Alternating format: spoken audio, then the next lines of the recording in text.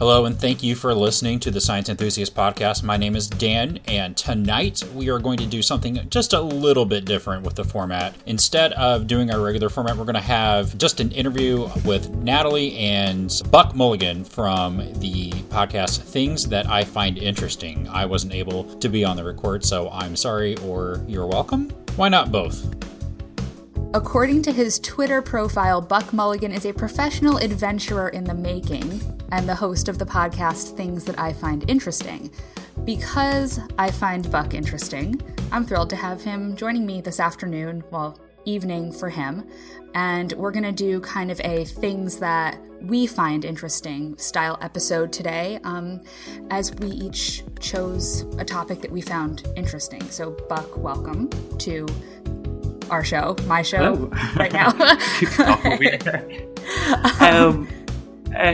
you for having me on. Is there anything else that you want to tell our listeners about yourself? I have a podcast, Things That I Find Interesting. Find me on iTunes. It's a good show. I like it a lot. And that's about the height of it. You can also follow me on Twitter. Search Buck Mulligan, because I can never remember my Twitter handle ever. I think you're that Buck guy. Right? That's it. I can never rember if it's that Buck guy or that gay Buck. Yeah. I know your Twitter handle. So better than at least one of us here knows how to find you on Twitter. So I never have to find myself. I just turn on my phone and I'm there. Right. I have to find you. Like when I. Oh, because, for anyone who's listening, Buck and I did a show of his together. I guess it just came out a few days ago from when we're recording this. Yeah, so that was fun, and now you get to come and do the Science Enthusiast podcast. So what did we chat about again? We chatted about... So we chatted about really just light topics, fear and risk assessment. Does religion deserve respect? And The Room. The Citizen Kane of bad movies. The Citizen Kane of bad movies. So we covered some heavy topics, and then we brought it to a lighter conclusion. Because The Room, I mean, you can't help but just laugh at The Room. So it's a work of art. And so we're here to talk about some topics today. I mean, my topic that I chose was definitely a little bit lighter because we're gonna later talk about our favorite albums of all time. Uh-huh. But your topic, I mean, it's super light, obviously. 9/11 truthers. 9/11 truthers. I at one point was a 9/11 truther. And that is what fascinated me about you when I Google searched you. Okay, when because we had our mutual friend Vance Crowe on this show, and he was also on your show. And when I knew that he was, we love Vance, right? No, dodgy gay. I mean, I feel like we have to mention Vance Crowe. Any time that we do anything together, but I feel like I just need to mention him all the time. You just need to just warn people of him. That guy. Just be careful. Just be careful. He's just walking around there, stalking, checking around corners. Just be careful. He's out there, people. He's real. He isn't a myth.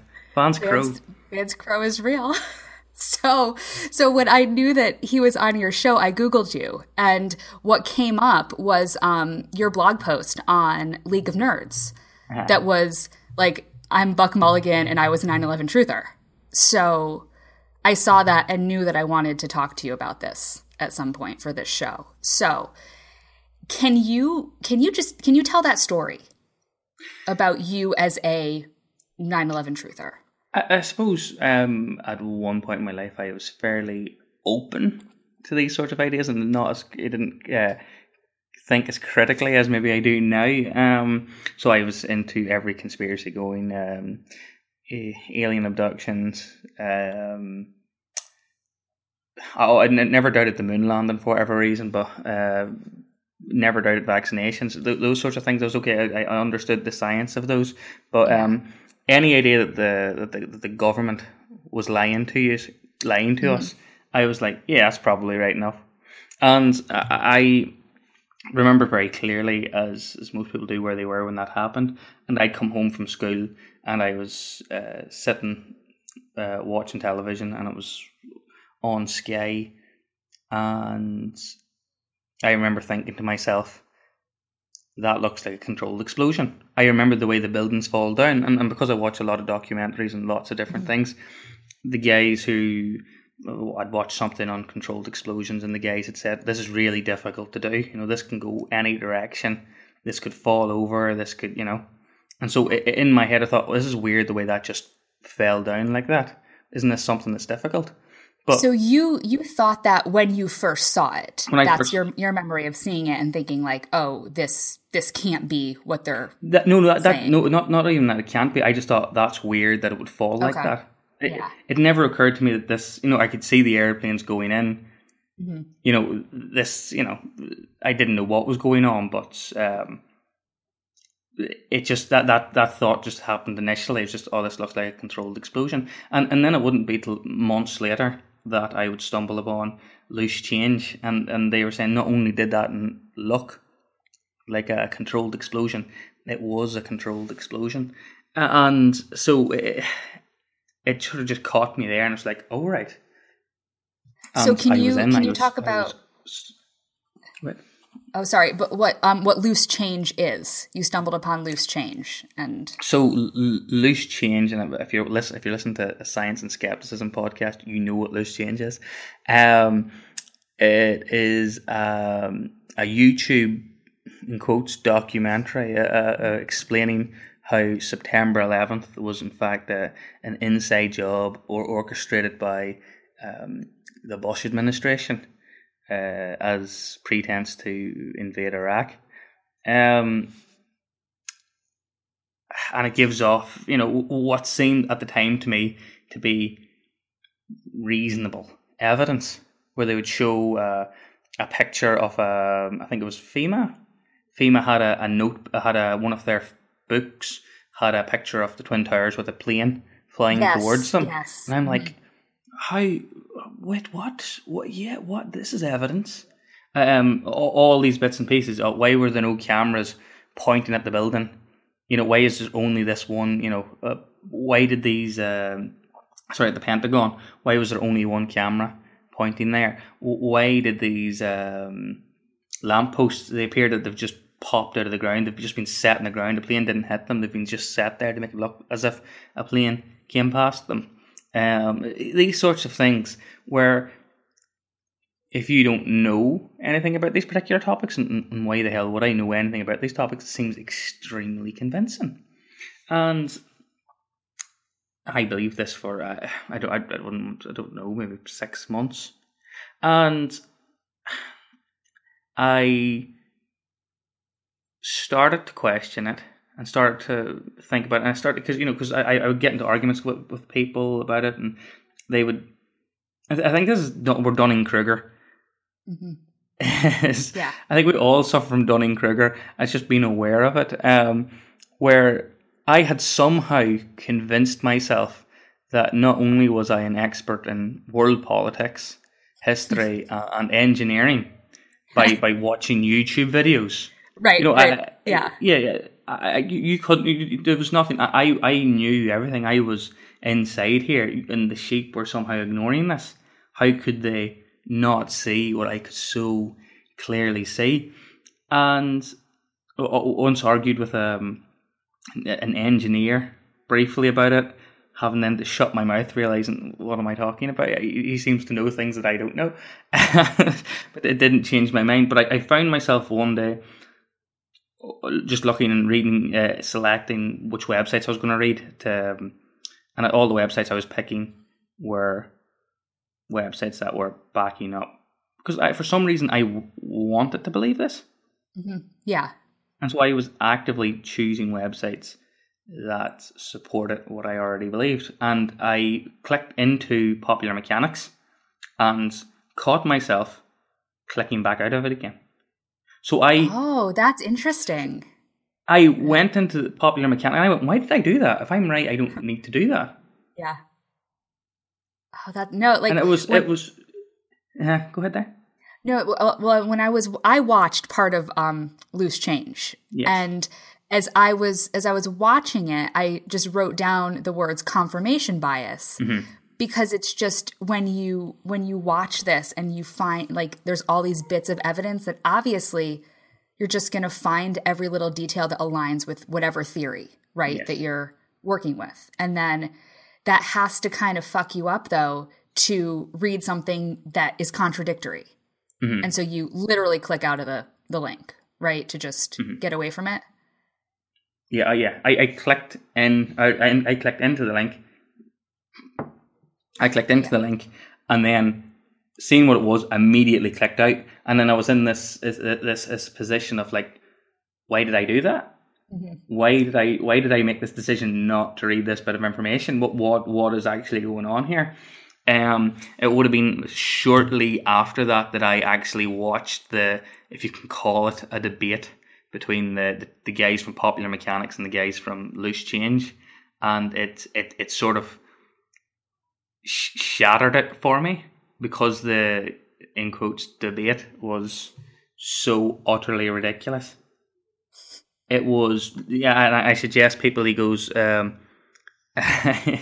one point where one of the guys goes, I'm not calling anyone a liar. I'm calling you a liar. You know, where they have no, and they're constant moving of the goalposts. So the Popular Mechanics guys would ask them to address a particular point, and they would change it. They would start talking about something completely different. And I was watching this going, I trusted these people. I thought these guys knew what they were talking about. I thought they were informed. And I was faced with the fact that no, these people are about as informed as I am. And which was shut, because I don't understand it, and I don't understand why I had built so much of myself on it, and why it mattered so much that this was true. Like people didn't know me as the Buck Mulligan, the 9/11 truther. You know, there was nothing. Nobody outside my family would have known that was my opinion on it, and I don't know why I had such a desire to protect that, you know, that delusion. So it was a long time just sort of like reading lots more, realizing just how incredibly ignorant I am on all these topics that you need to be informed on, and just going, okay, this is a better information. And I think it just really getting into skepticism. And I think I can't remember. I think I started watching more. I think the likes of Thunderfoot and Concordance and people, I guess, here, Science and Skepticism, and got into these, got into that mindset, and then sort of the rest of the delusion sort of just fell away from there. See, and I mean, it's really cool that you were able to sort of see the people that were your experts, essentially, on this topic getting destroyed, and learning that your experts weren't credible. But there are a lot of people who don't go the same way that you do, or that you went. And so, I mean, you obviously were able to change your mind. What do you think separates you, or if anything, from the other like truthers who are still to this day, 15 years later, like 9/11 was an inside job and jet fuel and steel beams and all of that. Like, I don't know. This is my genuine belief. I do not know. I am just more curious. I wanted to understand it.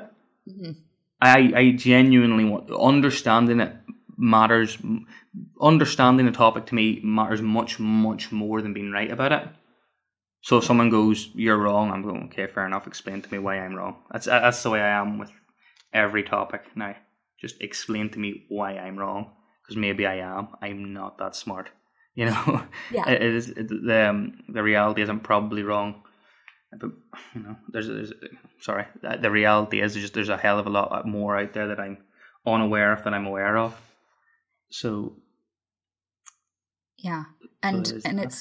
it seems like just watching some of the I was just watching some of the videos that Miles did about 9/11 truthers, and some of them seem to really, really cling to it though as part of their identity.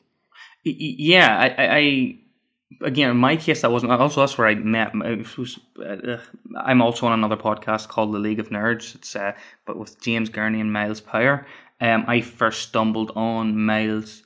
No, sorry, that's not even true. I've seen Miles through Concordance, but the earlier Miles Power's videos that I watched were his 9/11 truthers. So he basically found himself in New York on 5 years after September 11th, went down to Ground Zero and started just chatting to people about why they were there. And these people were all truthers and they were out protesting. And so basically what he does is he asks them, what's their opinion? Why do you believe this? And he takes these ideas and fairly nicely and very respectfully takes them apart systematically. But he didn't do it there in the street because he didn't know. He didn't understand that much about it. He was just asking questions. Then when he got home, when he was fit to sit down, research, order the books that he needed, and read the data that he needed to read, he was fit to then, all right, well, here's a better explanation. It's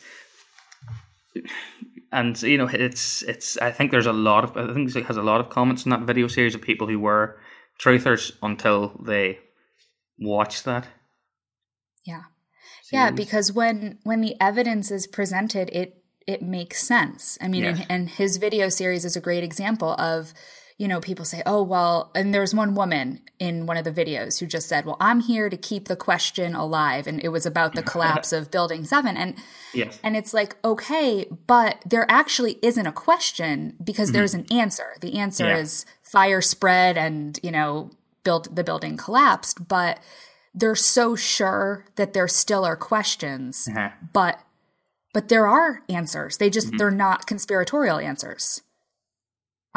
It's a large portion of what annoys me so much about it is there are genuine questions to be asked, and there are people who should have been held accountable who were not held accountable.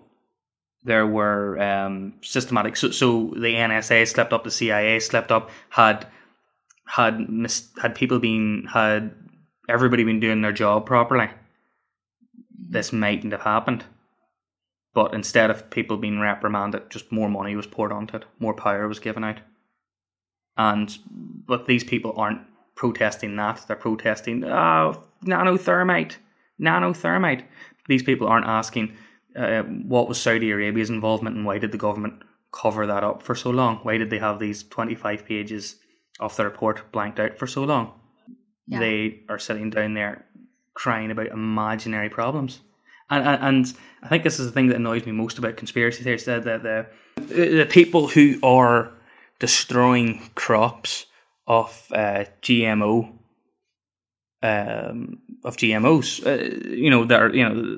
this crop has been grown so we can do studies on it, so we can see if this is better than some other alternative, or if it's safer than some other alternative. And these are the same people who will cry, there isn't enough research being done.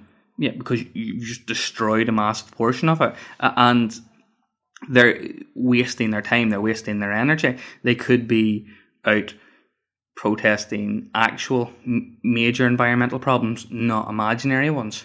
So all the time you spend protesting an imaginary problem is time that you've wasted that could have potentially been used constructively to actually help.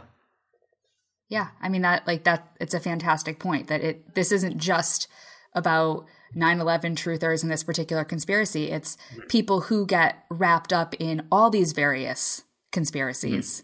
And it's energy, it's time, and there are actual problems in the world that need solving. And the truth behind 9/11 is not one of them right now. It's I don't know. It's a muckier and much more complicated story than, I think there's a very simple narrative we have, but the reality of it is, much more complicated than we're generally explained, but I think it's probably the same with most major world events. But go ahead. Yeah, I guess though, just the narrative crafted by the conspiracy or the truthers in this case just is the one that it doesn't work and it doesn't hold water. And it's I think the stopper that I normally get now is I ask people, okay, if they're going to crash planes into the building, why also blow them up? Why do you need to do both of those things? That seems like total overkill. You don't need to do one or the other.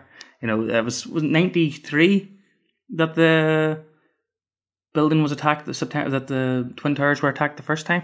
With I believe somewhere around there. Yeah. Yeah. So yes. It's like so blowing the building up was something that Islamic fundamentalists had tried in the past. So it they didn't need to blow it up with airplanes if they didn't want to. If they didn't need to. I don't know. And so that's, I notice a lot of people, because they'd never thought of that before. They'd never thought of it from that angle. And it's like, oh, well, and obviously everybody has their own specific wee answer or their own wee thing they'll go to or just make up or whatever, just to try to protect the belief.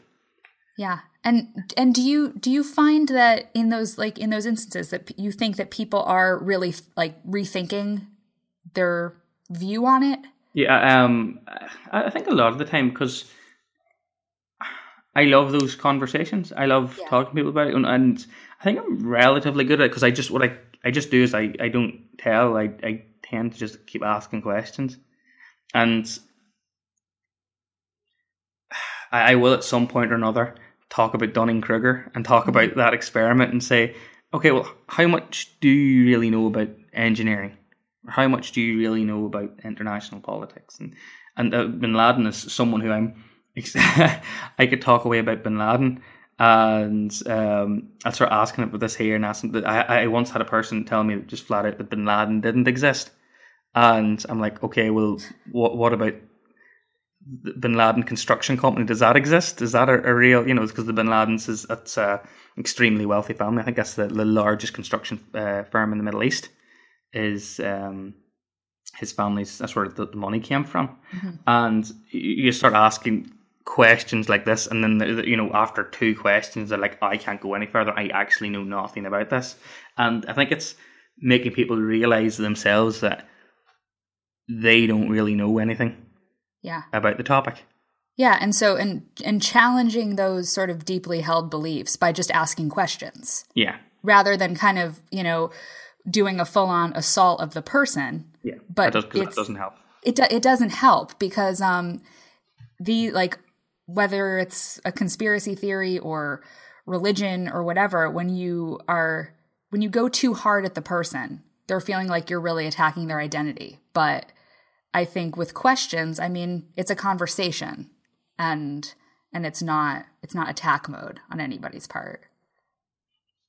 Mm-hmm. Oh, I have seen people get fairly agitated. I suppose with certain conspiracy theories, anti-vaxxers, I tend to get more annoyed about that sort of thing. Yeah.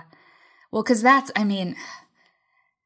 just an issue of public health and well-being and all of that stuff. And that is just fucking crazy. Anti-vaxxers, I can't with that particular group. With the 9/11 truthers, they're being ridiculous and they're wasting their own time and energy. But with the anti-vaxxers, they could potentially cause harm, not potentially causing, they are causing harm. Right. So there's that's a major difference there. Yeah. But, but it's I don't know, and especially the more in depth that you get into the politics of this, and you examine the people who are involved in this, and there are genuinely things to be annoyed about, things that need to be questioned, and people who need to be held accountable, and that's not happening. That conversation isn't happening anywhere at all. But you will still have people standing in the streets yelling about nothing. Yeah, because I think those questions are much more complicated. I think there's a portion of it that this is a James Bond. You know, this is a movie. In fact, there was what was the X-Files spin-off? The Three Horsemen, where they had an episode where an arms manufacturer got a plane. Yeah. And they remote control. They we're going to get a plane to crash into a building, blame it on terrorists to start a war, so they could sell more arms. And so, you know, it's a good bit of fiction. It's such a good bit of fiction that someone wrote it years before, and it's appealing that way. And it's a really good, simple story. And I think that's what appeals a lot of people to it. It's such a good story. In fact, that's the loose change, the big reveal in Loose Change. That when they started, when they wrote that originally, they were writing that as a screenplay, as a bit of fiction. And I don't know whether A, they sort of buy into themselves, or B, just sort of realize, oh, this is potentially a more profitable documentary than a screenplay. Yeah, I mean, that bit of backstory, when I went to Wikipedia after starting to watch that movie, that was something that they did not go down the path to originally make a documentary. So they say that it was, you know, they were researching for a fictional film, and this happened. But yeah, there's an appeal to just a compelling narrative in general. People like a story, and something to hold on to, and you know, just that something that, you know, that the rest of the world doesn't know about, but they have the, you know, the insight into, is appealing, I think. And again, and just the simpleness of it. Mm-hmm. Yeah, it's I don't know. It's a good and it's a nice good and evil story as well. You know, which is pleasant rather than all the ugly nuance and. Yeah. Well, I guess we'll kind of wrap up this part of our show now, but is there any final 9/11 truth or something that you want to say? I mean, can we say it wasn't an inside job? It wasn't a group of Middle Eastern men who took funding from lots of different people. There's one thing interesting, that Bin Laden's role isn't exactly known. Yeah, that was this was one of the things that sort of really, really blew me away. That's especially in the early days or whatever. That I think maybe a large part of the reason why he was shot instead of being arrested was there isn't enough evidence to tie Bin Laden to it in any sort of in a court of law to keep him there. So but he was a useful boogeyman. He was the bad guy at the end of the level, and so but he was connected. You know, he, much like lots of other people, were connected to these people and may have funded it. He did take responsibility to it 4 years after he had spent denying that he had been involved. But it's you know, there is an extremely interesting and complicated story there that most people just aren't aware of or just aren't interested in.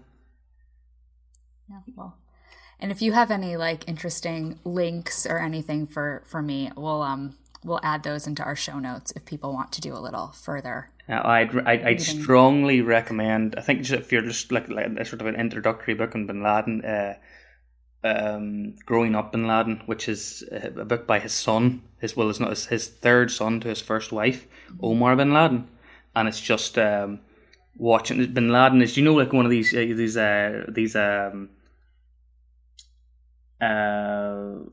do you call them again? You have in America where we're getting ready for the end of the world. Oh, well, preppers. Are they preppers? Yeah, I was survivalists, but no, preppers. Yes. These preppers that you have in America, I'm going to get my guns and I'm waiting for the government to come for me. Bin Laden was essentially a prepper.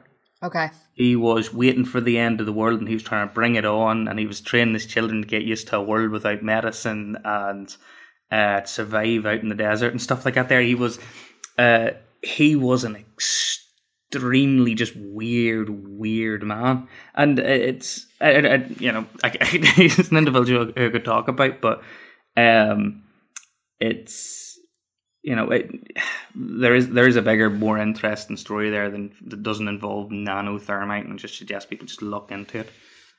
Yeah. Well, cool. Thank you for all of, like, because a lot of this I hadn't really thought about much before, because when you're not really in that mind, like I've never looked for a 9/11 conspiracy, like I know that it exists, that there is the truther movement, whatever, but it's been kind of interesting as I've prepared for this show to go down a little bit of a rabbit hole and see what people actually believe. Some people believe that the CIA just got those guys and trained those guys up to hijack the plane and crash into the buildings. Okay, so that's plausible, I suppose, maybe. And some people believe the planes were remote controlled. Other people believe that there were no planes, that those were holograms, and that the buildings were actually taken down by a space laser. Oh my god. How fucking weird you want. However weird you want, you can go deep down that rabbit hole, and it just keeps getting weirder. That's kind of life and in the internet age, isn't it? You want something weird, it is there.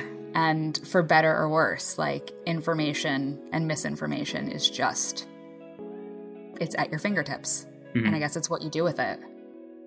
Totally and completely.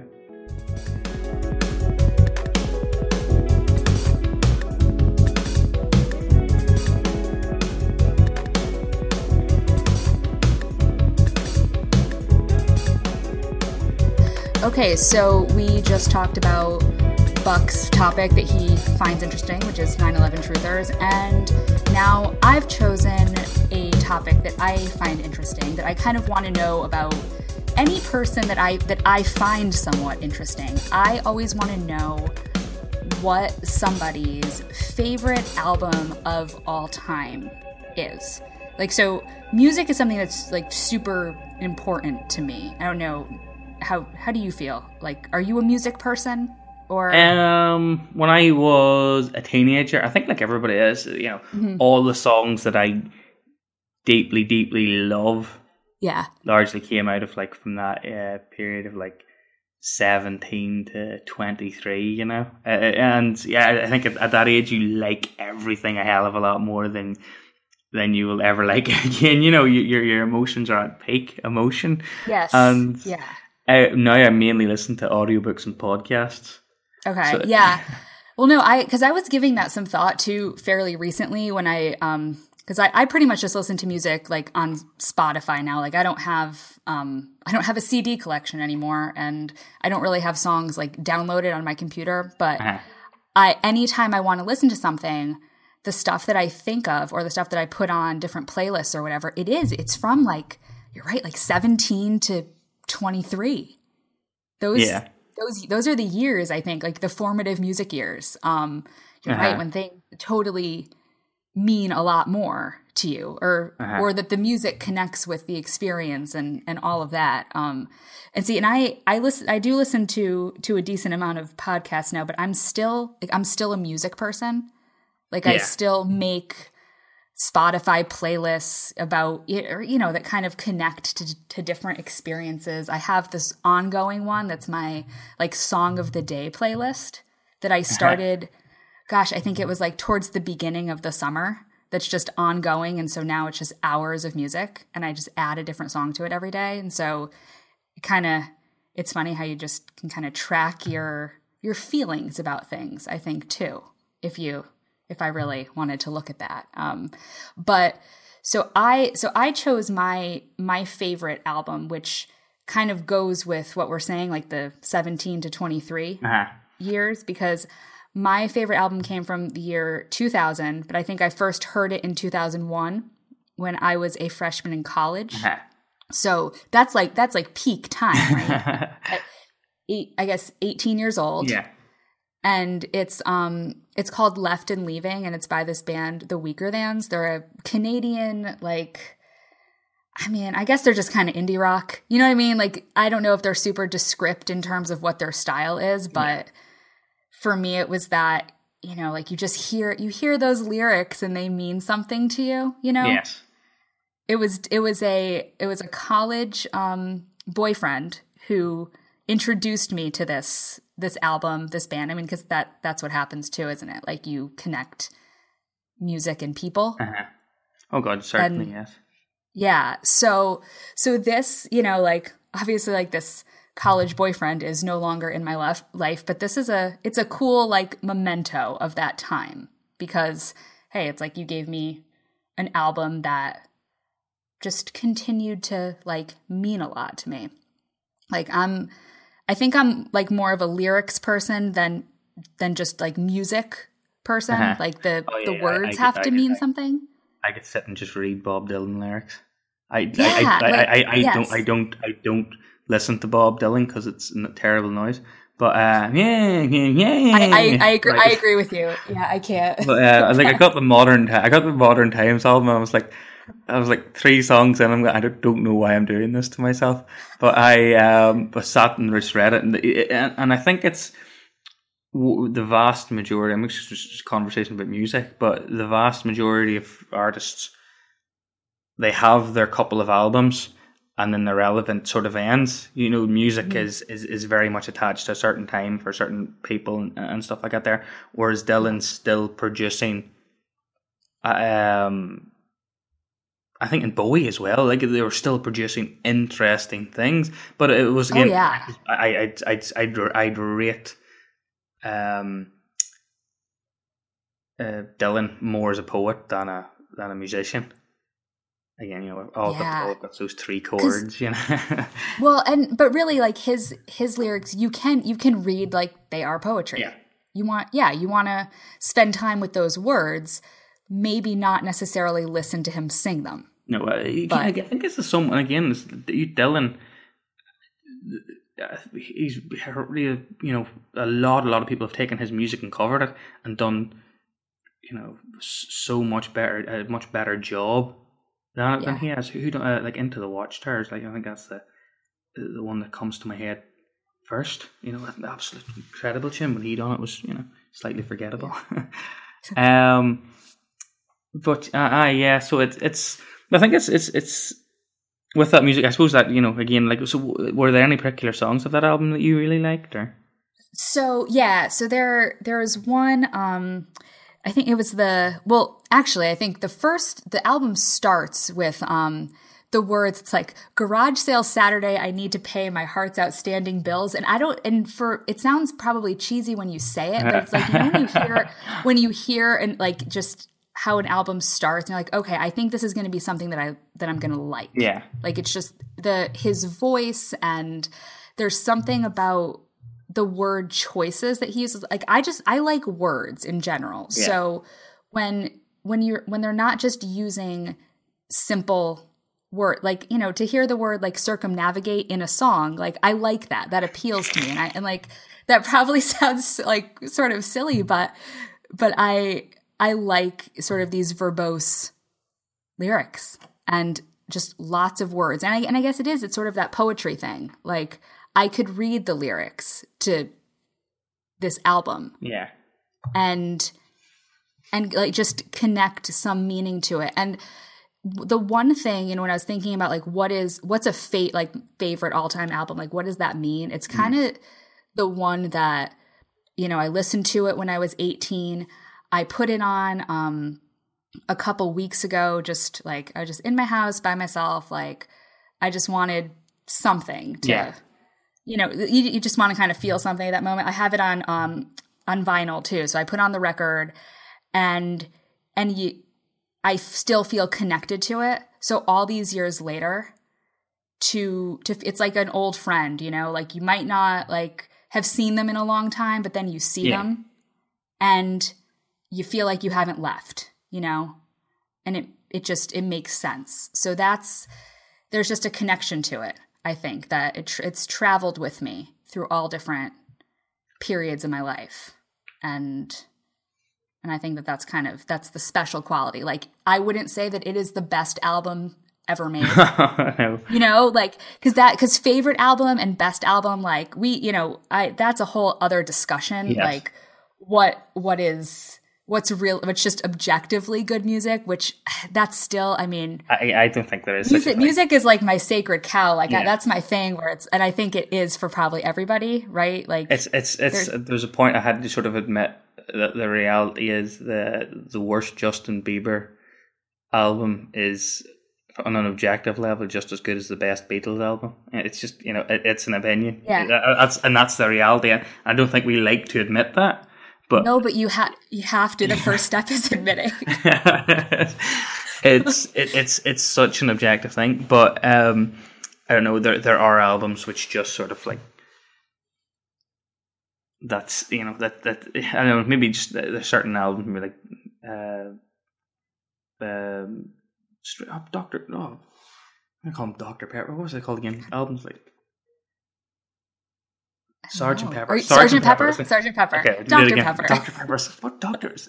This album sort of like with Sergeant Pepper's Lonely Heart Club Band. That extremely timeless, and there's songs of that there. If they were released now, it's like, all right, yeah, that's a new song. I mean, actually, that song fits anywhere, and I could imagine most people, if they just give it the chance, could sit and listen to that album because it's a fucking wonderful album. But again, there's no for my favorite album. It's not a Beatles. It's not a Bob Dylan. Not any of these people who you might expect. Or again, it's a Snow Patrol album. Yeah, so tell everybody which Snow Patrol album and well, there's how, yeah. it's okay. There's two potential Snow Patrol albums which I could have went with, which was the first, which was Snow Patrol I was a massive Snow Patrol fan when I was 16, so they had two albums which came out which were critical successes, but nobody bought them. I bought them and loved them, but then Final Straw came out, and it was the big. Pop success, and this was the one that had all the radio play and it's got them to where they are, and that's the song that I sort of like attached to my 16, 17, 8-year-old self, and running games and stuff like it's here and all the emotions and everything that was going on there. But then the next one, which is the one it probably is because I think it's a better album, is Falling Empires, which came out the same week that my 5-year relationship sort of came to an end, and there were a couple of songs on it which just sort of like spoke to me. So it's sort of it's this thing where you're in like a period of heightened emotion, and there are two songs off it specifically. One of them which I had on repeat almost constantly. So there's one which was New York, and it was if you were here beside me instead of in New York, in the arms you said you'd never leave, I'd tell you that I love you, and there only ever was you. And it's this here, and it's like, oh Jesus, this is killing me. You still want to listen to it. You're dying inside listening to this. And so you had given me these two songs as like your standout tracks. Yeah. So I had never listened to this album before, and I mean, I've actually given more thought to your favorite album than my favorite album over the past couple of days. But I put on This Isn't Everything You Are. Yeah. And I was chatting on Facebook with a friend of mine, and I think my literal sentence to him was just, "Fuck you, Buck Mulligan, for making me feel feelings." So I because I have a friend who's like my music kindred spirit. Yeah. Okay, so he totally gets the feelings thing about music, and really I put on that fucking song, and I was just like. Seriously, I think the hashtag for this episode of our podcast is just going to be "Fuck you, Buck Mulligan," because, dude, that was that's the name, which is coincidentally the name of my new podcast. "Fuck you, Buck Mulligan." So, but I knew though when I listened to your 2 songs that you chose. I'm like, yeah. Did he break up with somebody around the time? Does this have to do with a breakup? And did this album come with a box of tissues? Because Jesus Christ. So yeah. Is this Everything You Are has the lyric, is he worth all this? Is it a simple yes? Because if you have to think, it's fucked. Feels like you loved him more than he loved you, and you wish that. You met. Oh man, it's and then it's just this wee build up. Don't kneel over. Don't. Well, the words don't keel over. Don't keel over. Which again, which is a term which I don't know whether, and it's an old boating term, but in Northern Ireland we just Jesus that woman over there, she's keeled over there. You know, it's, if someone was drunk, they've fallen over, they've keeled over. And then it's and then there's just that one that spoke to me. It was you've been up all night and the night before. You've lost count of drinks and time, and your friends keep calling, worried, sick, and there's strangers everywhere. Don't keel over. And then it gets to the chorus, and oh my god, I remember just like singing along to this in the car, and I like have very, very clear, very vivid memories of just hearing this for the first time, just sitting there, and the genuine tears in my eyes, and it was, and in one little moment it all implodes. But this isn't everything you are. Breathe deeply into silence. No sudden moves. This isn't everything you are. Just take a hand that's offered and hold on tight. This isn't everywhere you are. There's joy not far from here. I know there is. This isn't everything you are. Yeah, see, because you feel more like redeemed at the end, right? Totally. Because it's building you back up. Yeah, yes, like, it's building you back up. It's like it's fuck. Those lines was just take the hand that's offered and hold on tight. And there's joy not far from here. There's joy not far from here. I know there is. And it's Gary Lightbody, who I've only briefly met outside the back of the Ulster Hall one night, where he signed a jacket for me. And you know, he's telling me that he knows that everything's going to be all right, and it's like it means something for some fucking reason. Like, is this CD's telling me it's going to be all right? It's going to be all right, and even though you're dying inside, it's like those words presented to you in that way just help. And it's and again, there are other songs on that album, and it's a solid album, which I will still occasionally just haven't sat down to listen to it in a long time, but it's when you said favorite album, it is the first one that came to mind. No, I mean, like those songs. We'll have links to these songs and stuff, and so like people can now go and finish listening to this episode with us and just go cry. Go in your room, go in your car, just listen to these songs and fucking cry. But you know, like when I was listening to your choice, it like we've talked before, and so like I feel like I know you a little bit. Yeah.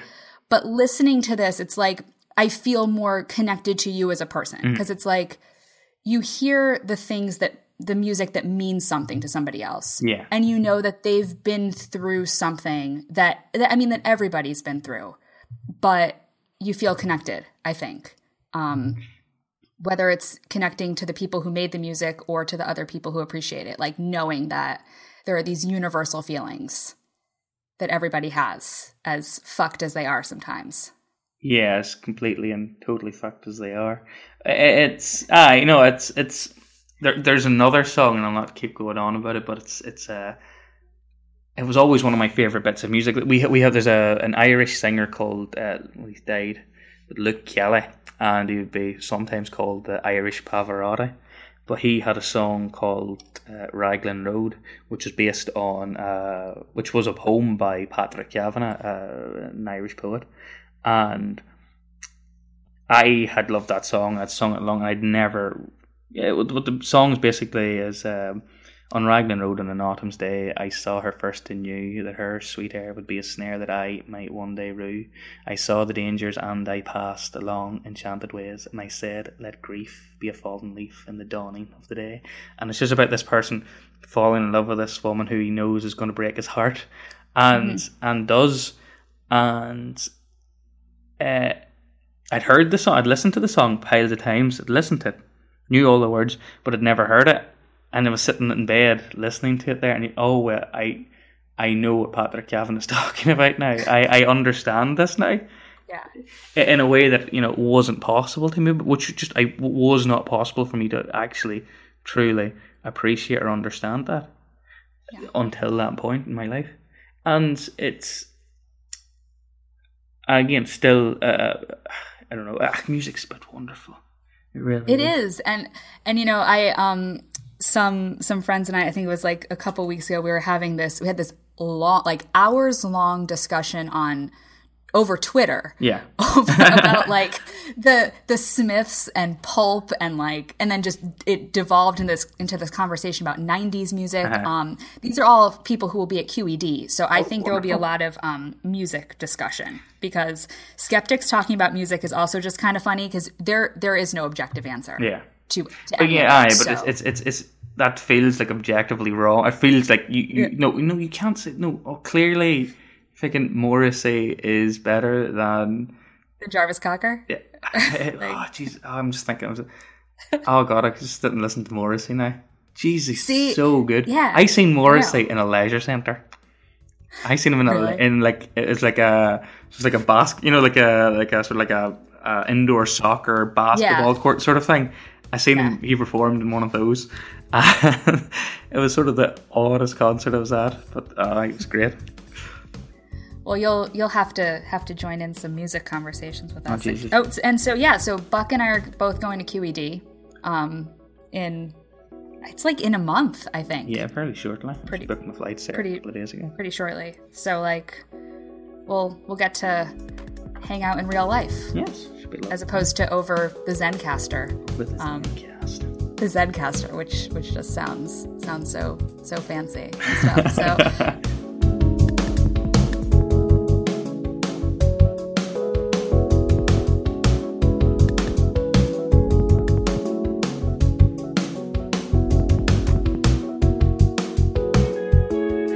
So speaking of QED, I guess, Buck, can you talk about what QED is a little bit for our audience? It's my first time going, so give me a little background. QED is a skeptics conference held in Manchester, organised by the Merseyside Skeptics, which is it's a skeptic society based in Merseyside, which the name should have given away. Different rooms, different talks. I think this year is going to be much bigger, talking about having live podcast recording room and workshops, and it sounds excellent, to be totally honest. I'm really looking forward to it. But Mike Marsh, who was one of the organisers, he talked about it as this isn't really about going to see people talk, because the reality is, and I think it was in a Thunderfoot video I once seen it, and it makes perfect sense. He goes, these conferences are not about talks. If you want to see any of these people talk, go onto YouTube. You can sit and watch the talk that they're going to do. You know, it's, you can read their book. You'll see that this is about finding like-minded people. This is about having this little community. Yeah. Because this is a small community, and we're extremely spread out, and it's about just bringing this together once in a while and meeting people similar. Well, is it interest, or is it worldviews? Is it like it just kind of all these things, really? All of it, right? It's I don't often get to have conversations in. Well, now I do, because I get to do podcasts and get to sit and talk to people over the internet. But it's just going to be nicer to have, sit and talk to someone about, whatever, 9/11 or Scientology or something like that. I don't, we tend not to have those conversations. Those tend not to be the conversations that people want to have with you in your community. In your actual day-to-day life, and it's getting to go to this thing and then meet these people and make these friends and experience that, which is a wonderful, wonderful idea.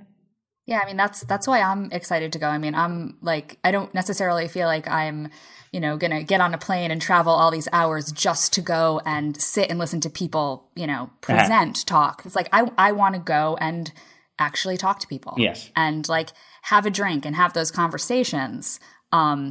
Because it's cool. It's cool to see the people who obviously will give great presentations and do great talks, but I think it definitely is more the community piece, because I mean, I think that it's important what people are doing, whether it's, podcasting or writing about all these different kinds of topics to promote rational thought, and just to meet more people who are doing the same thing, like, will be really cool.